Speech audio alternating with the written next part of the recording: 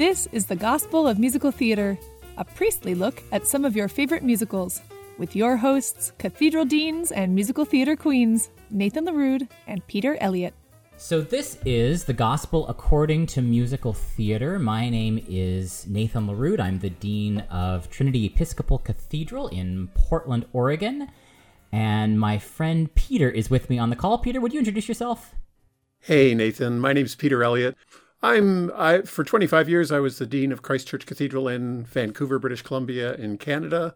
I've been retired just a little over a year and been working with Nathan on this conversation, working with you. It's not really working. Playing. We've been having a conversation. We've taught this course a couple times, and it's great to have a few moments to see how we can do on a podcast. Yeah, we sometimes call this course Two Deans, Two Queens, and a piano when we've got a piano, although these days of social distancing and COVID pandemic, we don't usually have a piano with us anymore. We have to figure out other ways to make the music happen. But the conversation continues. And actually, Peter, the course is your inception, or the idea of looking at musical theater from a theological/biblical perspective. Tell me kind of where that came from for you, why that was something that you came up with, and how I got involved. Yeah, so there's a conference center in British Columbia, where you've been now, Nathan, called the Sorrento Center, where through my time when I was dean at the Cathedral in Vancouver, I was invited to teach a number of times and taught a bunch of stuff. And they invited me to come in 2019 and said, what would you like to offer? And, I guess it's kind of true confession time, but you're a priest, so that's okay. I'd been listening somewhat incessantly to Sirius FM, the satellite radio station 72, all Broadway all the time. Uh-huh. It'd become a little bit of an obsession. And so I was listening to it and thinking about, what should we do? And I thought, why don't I do something on the gospel according to musical theater? Proposed that to my husband, Thomas, who said, you got to be out of your mind. I said, no, I think it's a good thing. So I pitched it to them, quite expecting them to come back and say, but they said, nobody has ever put that before in front of us before. So away we went. And then you came to preach at Christ Church Cathedral, Vancouver. Mm-hmm. I remember, I tell this story quite often. I picked you up at the airport. Thomas and I picked you up. We had lunch. I told you about this course. Then we went out for dinner. And after we ordered drinks, you said, so what shows are you thinking of doing? So I started, of course, with Oklahoma and Rodgers and Hammerstein.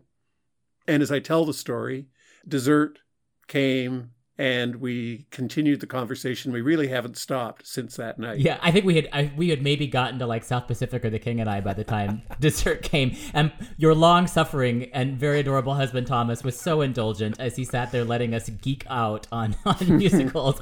And we've been geeking out ever since. So we've done a couple kind of courses, classwork at Sorrento Center first, some classwork at Trinity Episcopal Cathedral, where I live and work, and at Vancouver School of Theology this summer up in Vancouver, BC, where you are. We've kind of done a 101 version of the course, kind of looking at musicals a little more structurally, kind of the history of the Broadway genre, the Broadway idiom, and we've looked in a more particular way at questions of race and ethnicity as they play out in musicals. And the way that we teach the course, we often really do focus on questions of race and gender and sexuality as being kind of particularly interesting to look at both theologically, but also kind of theatrically, how that works. So that was the race course was kind of an easy jump on where we have tended to focus our conversation. Yeah, and we have a very broad understanding of gospel, and maybe that's a really good place to kick off this conversation with in this series of podcasts, we hope. And both you and I have a background in evangelical Christianity. Yes, indeed. And so my evangelical mind and spirit, when I hear the word gospel, conjures up a whole bunch of stuff that I think it's probably good to get out of the way, because that's not what we're talking about. So I guess one of the things it conjures up for me is the gospel, although the word means good news, as I was presented it in my early growing up, and particularly sensitive being a gay man around all this stuff, was not particularly good news. Mm-hmm. It was kind of a message that God is watching, you better behave. God is watching, you better behave. And Jesus is kind of like, Santa Claus. He knows when you are sleeping. He knows when you're awake. He knows when you've been bad and good. And in fact, he died on the cross because of your sins. Yeah, no, you killed him, Nathan. Well, yeah, mine. You killed him. mine are probably much more egregious than yours. So that's a fair assessment. I don't think. Anyway, that we can talk about that offline. But so that, the word gospel actually brought a lot of guilt in for me as a young person. And simultaneously, as a young person, I was listening to musical theater and performing some in musical theater and that sort of stuff. So they were two very different worlds. But as my understanding of what gospel means has evolved over the years, suddenly there's an alignment now that wasn't there before.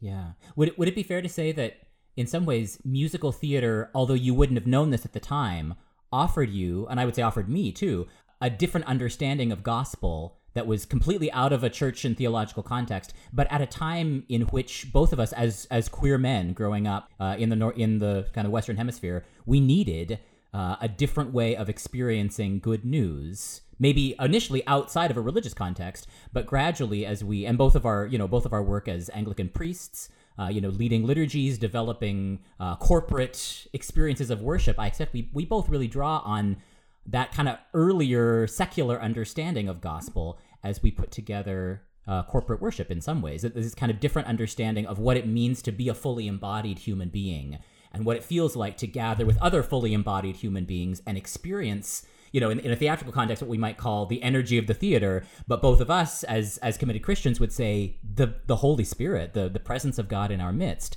That's something that I've experienced in theater as much as I have in church. Although the markers are different, and sometimes my understanding of what's happening is a little bit different depending on context. Absolutely. Same here. I think for me, musical theater, there's the original cast recording and the experience of that. And we'll probably talk about our experience of original cast recordings as this series goes on. But then the kind of ultimate experience of musical theater is in the theater with bringing together all of these forces of actors who can sing, usually who can dance, an orchestra, sets which create a whole other world for you to enter into. And as you say, the energy that comes from a well-done performance of one of the classic musical theater pieces, I find irresistible. And very akin to a good Sunday morning liturgy. Yeah, and one of my theological friends one of my friends who taught theology at seminary, I should say, his definition of liturgy, which often gets defined kind of popularly as the work of the people, right, is a public work for the common good. So like building a road in the Greco-Roman world was a liturgy. It was to enable things. And I think musical theater it's a wonderful definition for musical theater at its best. Right. A public work for the common good. The common good.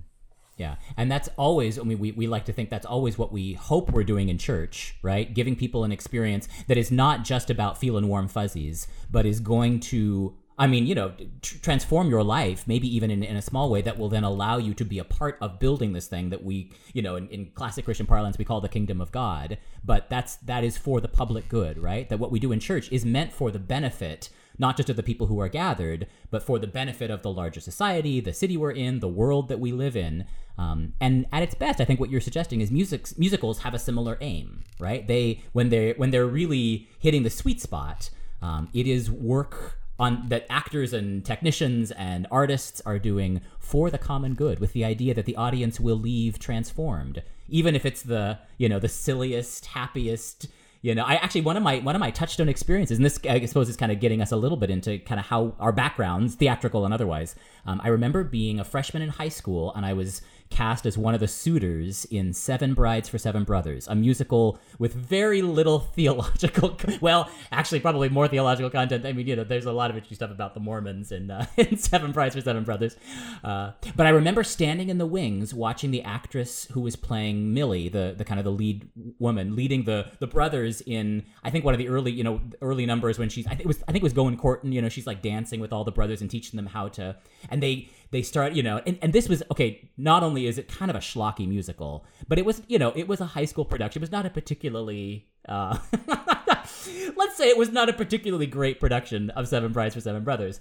And yet the energy that was being exuded by these 8 actors, I was standing in the wings watching, and I remember watching my friend Allison, who was playing Millie, and seeing her, like, almost what I want to say now is like transfigured, right? I mean, she was playing a role, so like there's that aspect of it, but she was exuding joy in a way that was and connecting with the audience in a way that I, watching from the wings, could see, right? Like there was this kind of magnetic connection between her and that audience, and it was, I remember being a little, like, almost kind of moved to tears, and I remember thinking, that's what this thing can do. Now, that is a silly moment in a silly show with a lot of problems, we might say, from a gender and, from all kinds of perspectives. But yet there's something so powerful about that connection that can happen between an actor and an audience that is not unlike, I think, the kind of experience that we seek to offer when we gather in houses of worship on Sunday mornings. I love that, yeah. And I think those of us who've been in musical theater productions know at its best the kind of bonding experience that the cast has. Yeah.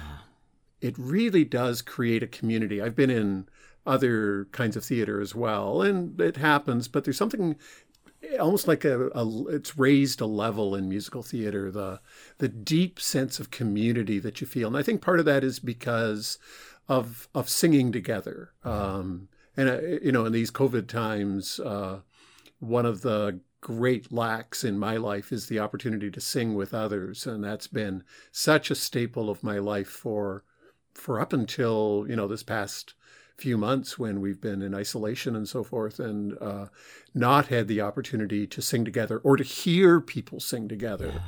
So I think there's something, and so that's another common link between the life of the church and the life of musical theater is, liturgy is musical theater. Right.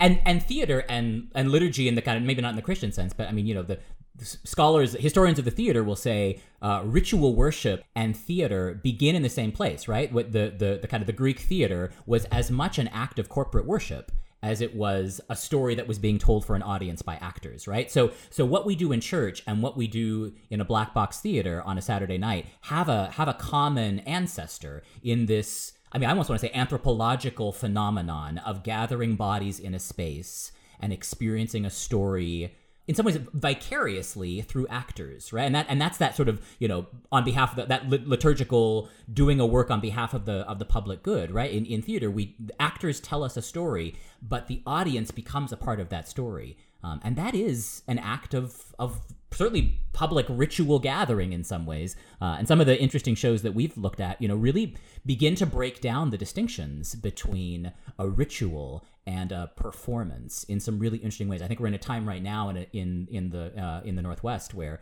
some of the theater is becoming a little more ritual. Ritual is becoming a little more theatrical. So sometimes it's hard to say, what's theater, what's liturgy. Well, there's a lot of gray area there. They're intertwined, and I think what you and I have been doing, we didn't set out consciously to do it this way, but we've been approaching the text, the book, the lyrics, as we would approach biblical texts and liturgical texts. Right.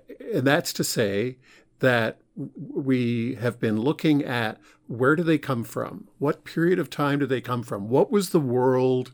Just like you look at a biblical text, Gospel of Matthew, let's say, you say, what was the world of Matthew's community, if you want to do that kind of analysis, that put together the life and teaching, death and resurrection of Jesus in a particular way? Similarly, we'll look at for example, South Pacific, and say, what was the world, and it's a very interesting world, South Pacific, because it was just post-Second World War, very fresh in the memory of the first audiences that saw this play, was the memory of the theater in the Pacific, the war in the Pacific Theater, as it gets called.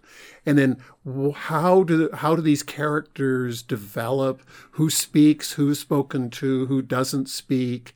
What are the assumptions about romance, about being male and female, about being part of a community, about being part of the military? In other words, we have taken, I think, our training as exegetes is the theological technical term, yeah. The technical term, and brought that to the world of musical theater. Yeah. And like many sort of liturgical texts, right? I mean, one of the questions we always ask is, you look at a text, you look at a score, but we're also always thinking about, what's the difference between the printed the printed media available to us, or the recorded media available to us, and then the embodied experience of being in a theater together.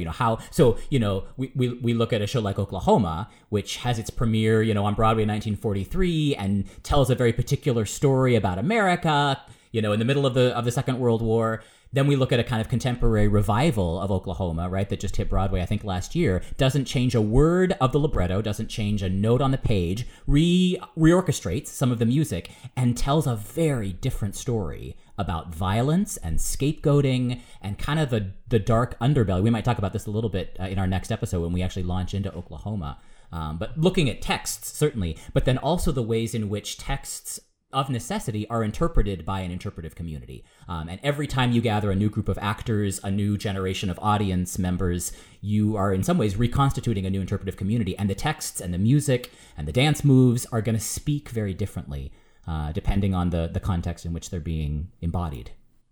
And the social context changes so quickly. Yeah. One of the musicals we've talked about a lot, and I'm sure we'll talk about repeatedly, is Hamilton, which, when it opened, seemed groundbreaking, casting people of color in the roles of the founding fathers of the United States, and very much a musical from the Obama era.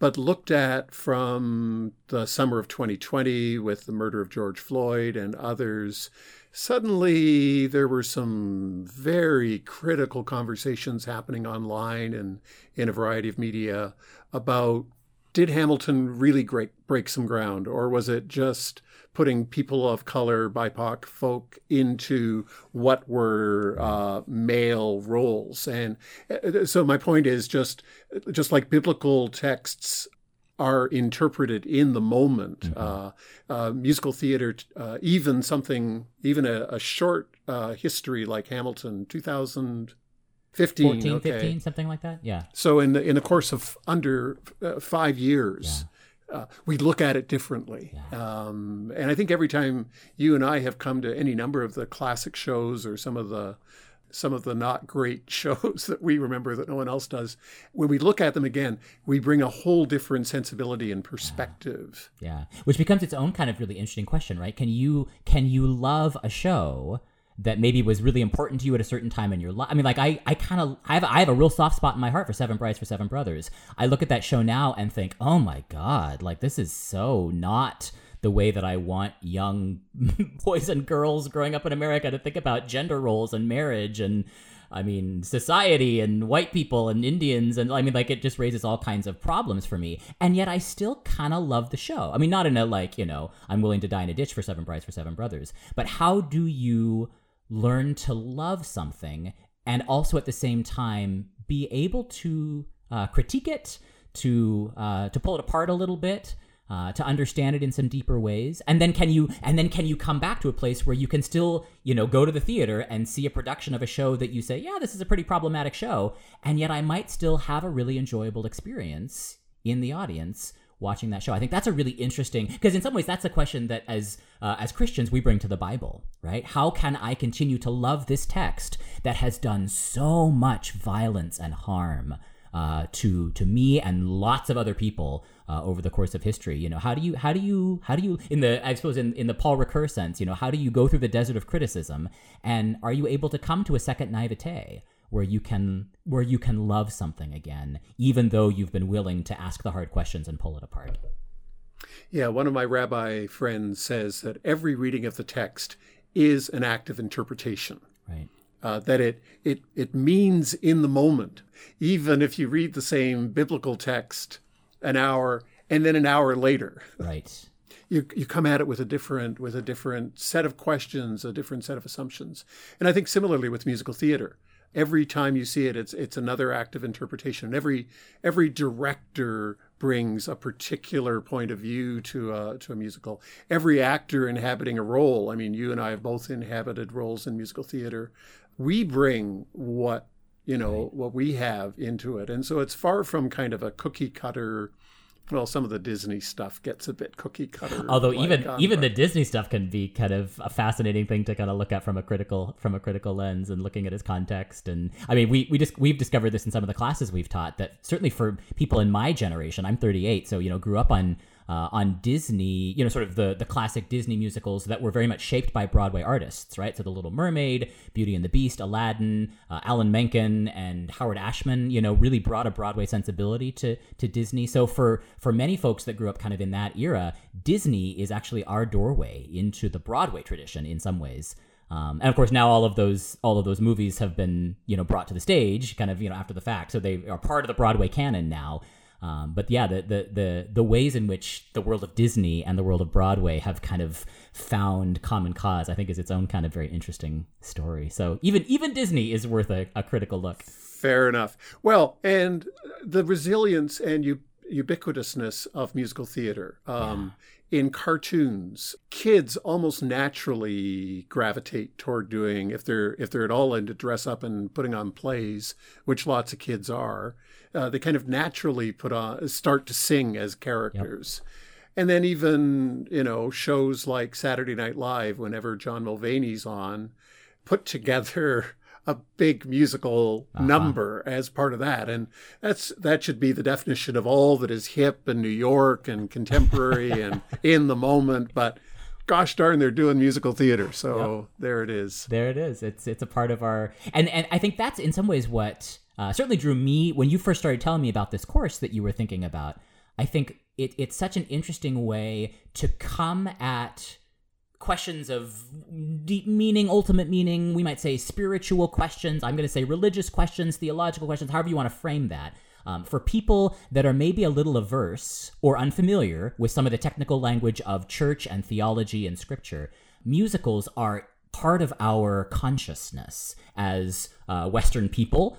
Canadians and U.S. You're Canadian, I'm American, but musicals have had such a profound impact, I think, on how we understand the world, a kind of a common cultural vocabulary, if you like, that it becomes, I think, a really interesting place to ask theological questions, because the sacred text that we're working with is one that a lot more people are invested in and can share. So it's one thing to do a Bible study on the Gospel of Matthew. We do that. It's fun. It's always worth talking about the Gospel of Matthew. But it's a different thing, in some ways a much more fun thing, to do a kind of a Bible study on Godspell or on, Pippin or on Wicked or Hamilton, because those texts and that music and some of those cast recordings have had such a profound impact on so many of us that they've become a kind of secular scripture. And maybe this is a good time for a spoiler alert. I'm thinking back to the first time we offered this course at Sorrento, and we were looking at My Fair Lady, which kind of gets ripped apart. That's the spoiler alert. And there was a woman in our group who we finished the whole thing and talked about the misogyny of Henry Higgins. We sort of destroyed My Fair Lady. And she was almost in tears saying, but I just love this show, This show. Yeah. I just love this show. You guys have wrecked it for me. So it's not our intention to wreck things, but it is our intention, I think, to broaden the perspective and to ask some critical questions about what does this say about, for example, My Fair Lady, about relationships between men and women, about class, about gender, about language. I mean, it raises, and what the heck is Henry Higgins doing living with Pickering for all those years? If they're not a settled old gay couple, but maybe that's too soon. Too soon? Maybe that's a spoiler. Yeah. No, but I think that kind of hits at the sweet spot of the work that I think we're trying to do here, is to help help. I mean, in some ways, it's a very personal project, right? Like I do this for my own interest. I want to be able to pull apart shows that I love, not so that I destroy them for myself, but so that I can love them better and more responsibly. Ooh, I think that's the, if we're going to speak in theological concepts, that's the redemption, I suppose, on offer in a course like this, is how can you take a show that you love, pull it apart a little bit, understand why it is the way it is, how it works. Some of the work that we do in this course is structural work, right? How are musicals structured? There's a kind of a time-tested dramatic arc, although we might even talk about some of the theological underpinnings of that. I've been doing some interesting reading on the kind of Aristotelian dramatic structure and the way in which it can be mapped onto a male orgasm in ways that are very fascinating and also kind of sexist and problematic, right? Like, so that's a topic for another time. The structure of a musical is a pretty time-tested, established structure. So understanding how musicals work, right? And when a successful musical moves us, there's some tricks of the trade. There's some behind the scenes machinations that make certain things work and make other things not work. So understanding structurally, understanding culturally, as you said, right? What's the world of the artists that put this material together? What kind of a world was it brought into? Was it born into? What cultural questions is it responding to? What does it have to say in its original context? What does it say to us now? So we ask all those questions, we pull it apart. Sometimes we ruin it or seem to ruin it for people. But the goal is always so that the stuff that we love, we can learn to love better and more responsibly and more, more wholeheartedly in some ways. I think that's always where we hope we're going to find ourselves. Yeah, and I think it's very similar to me to my journey through seminary and biblical studies. I thought I was relatively sophisticated going into seminary a long time ago now, because I'd studied philosophy, I'd studied literature, and within the first couple New Testament courses, when you begin to hear scholars, New Testament scholars who have spent years studying, and they kind of smash illusions about spirituality, and they root you much more in a Semitic world and raise questions about veracity of certain texts. And I think for every seminarian and for folks who take the Bible seriously, there comes a moment of, can I believe anything anymore? Right. And then you begin to put it back together so that, I'm just a shade older than you at 67 as we speak today, but you begin to look at the world differently. You begin to think about theology differently. But still, for me, I look to Jesus and pray to Jesus. Yeah. I see the Christ figure emerging beautifully, the resurrected Christ, as it were, in musical theater over and over again through moments of transcendence. I see communities formed and betrayals happen just like happen in the gospel. And I see interpreters within stories like Paul who take what was an experience and then talk about it, kind of the omniscient narrator or the great interpreter. I mean, I think that's what Hamilton does so well is you're getting the narrative, but you're also getting interpretation on top of the narrative, if you can imagine that. So I mean, Christians, of course, see Christ everywhere because I think Christ is everywhere. Mm-hmm. But I think you and I have found the true and living God expressed in and through the canon of musical theater as we discuss it. And sometimes that's by pulling it apart. Yeah. And sometimes it's by and I hope we get a chance to do that in some of these podcasts, listen to a song that just soars and transcends. And we can pull apart My Fair Lady, but nothing's going to destroy I Could Have Danced All Night. As one of the it just works. It just works. So can I ask you a theological question, Peter? Sure. Can musicals save us? I think only God can save us. Good answer. Good orthodox answer. I think God works through many ways. I mean, we see God in nature. We see God in each other. We see God in moments of intimacy and love. We see God at a dinner party. Jesus particularly liked dinner parties, so that shouldn't come as any surprise. And yeah, I think God can come to us. Christ can come to us through musical theater. And that's not to try to make musical theater into some kind of pious thing. Right. It's because God is so enmeshed in the business of being alive. Yeah. In fact, God is the essence of being alive, Right. to quote a Stephen Sondheim song. And as Anglican Christians in the kind of Anglican tradition, with our tradition's particular emphasis on incarnation, right? Not God is not just alive kind of in the world in all the ways, but particularly in an incarnate way. So musicals allow us to incarnate or embody something. You think about I Could Have Danced All Night, right? It works as a recording, but it works because that's a woman's body vibrating in a particular kind of way. What those vocal cords, I think about Julie Andrews, right? Like what that body is able to do, I want to suggest is a little image of divinity. So I don't know if she can save me, but she can sure be a transmission of some kind of saving energy. And actually, I think about, this is getting a little, but the role that somebody like Julie Andrews played for me as a little queer boy growing up in this, small town in Oregon, she kind of did save me a little bit. Not in the same way that I hope Jesus saves me. Yeah, you talked about this originally, like for those of us who grew up with the term gospel as much a cudgel as an invitation.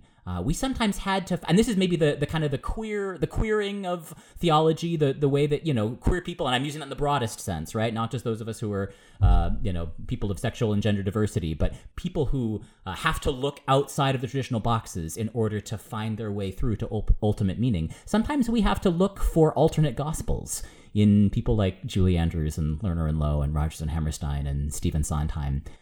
And maybe they help to bring us back to the gospel of Christ, the gospel of the good news, the good news of the kingdom of God, which is, as Jesus said, in your midst or among you, or something that's happening, within you, something that happens when you gather, when you are embodied people with other embodied people.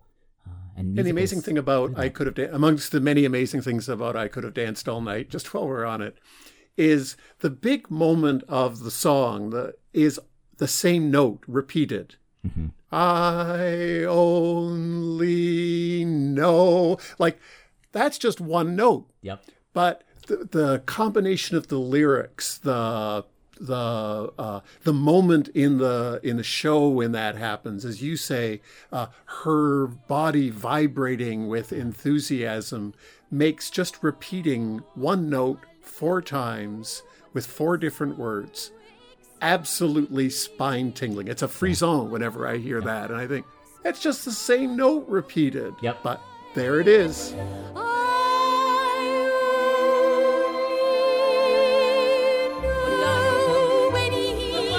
Began to dance with me. I could have danced. I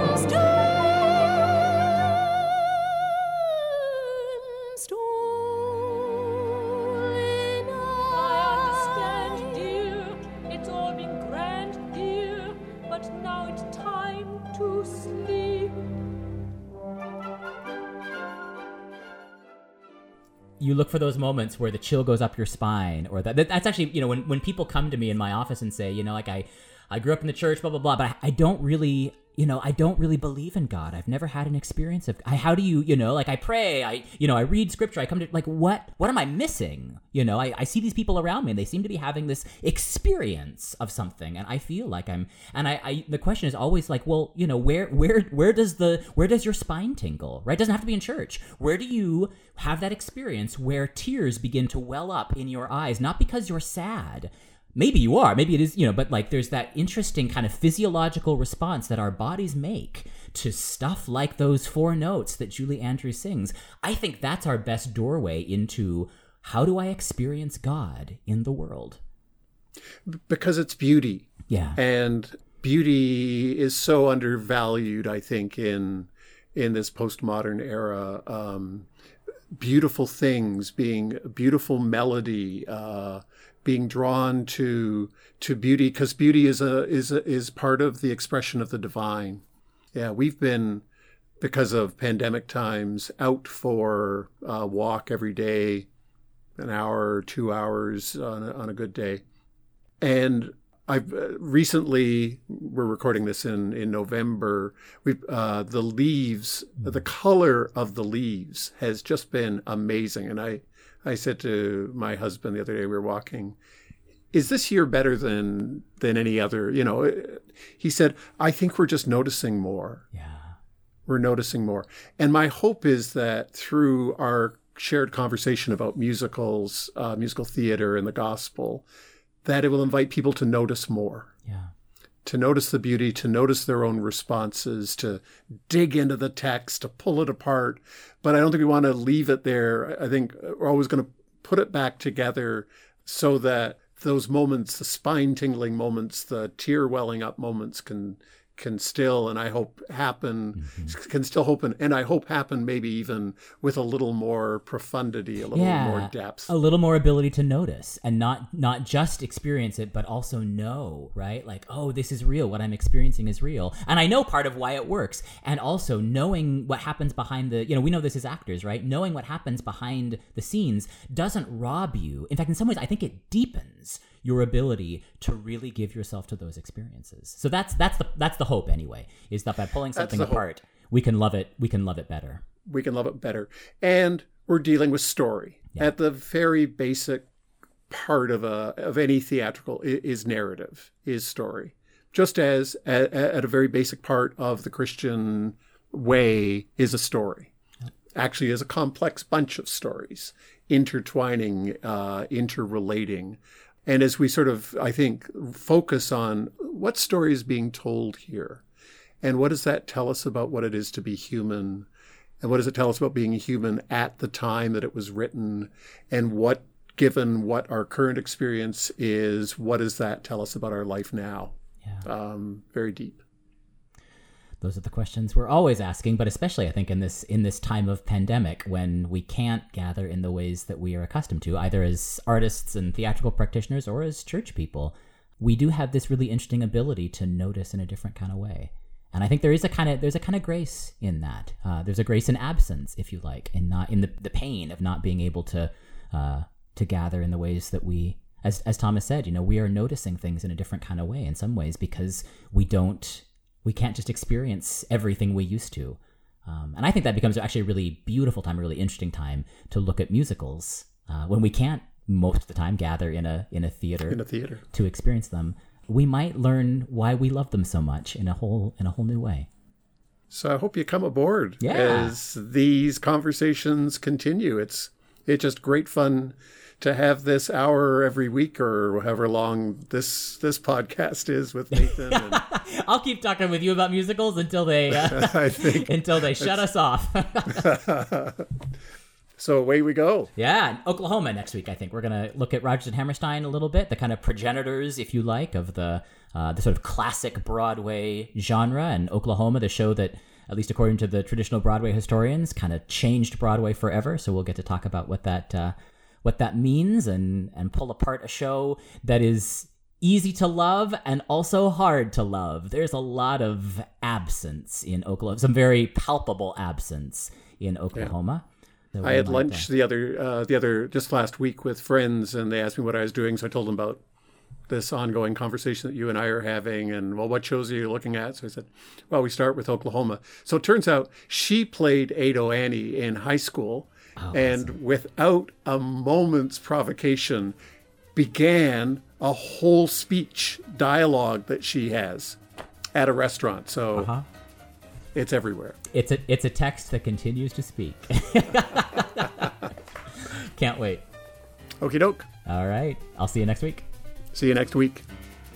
The Gospel of Musical Theater is a production of Trinity Episcopal Cathedral in Portland, Oregon. Join Peter and Nathan every other Friday right here in your podcast feed, and connect with us on Instagram and Twitter at Gospel of MT. Learn more and support us at trinity-episcopal.org/podcasts. See you next time.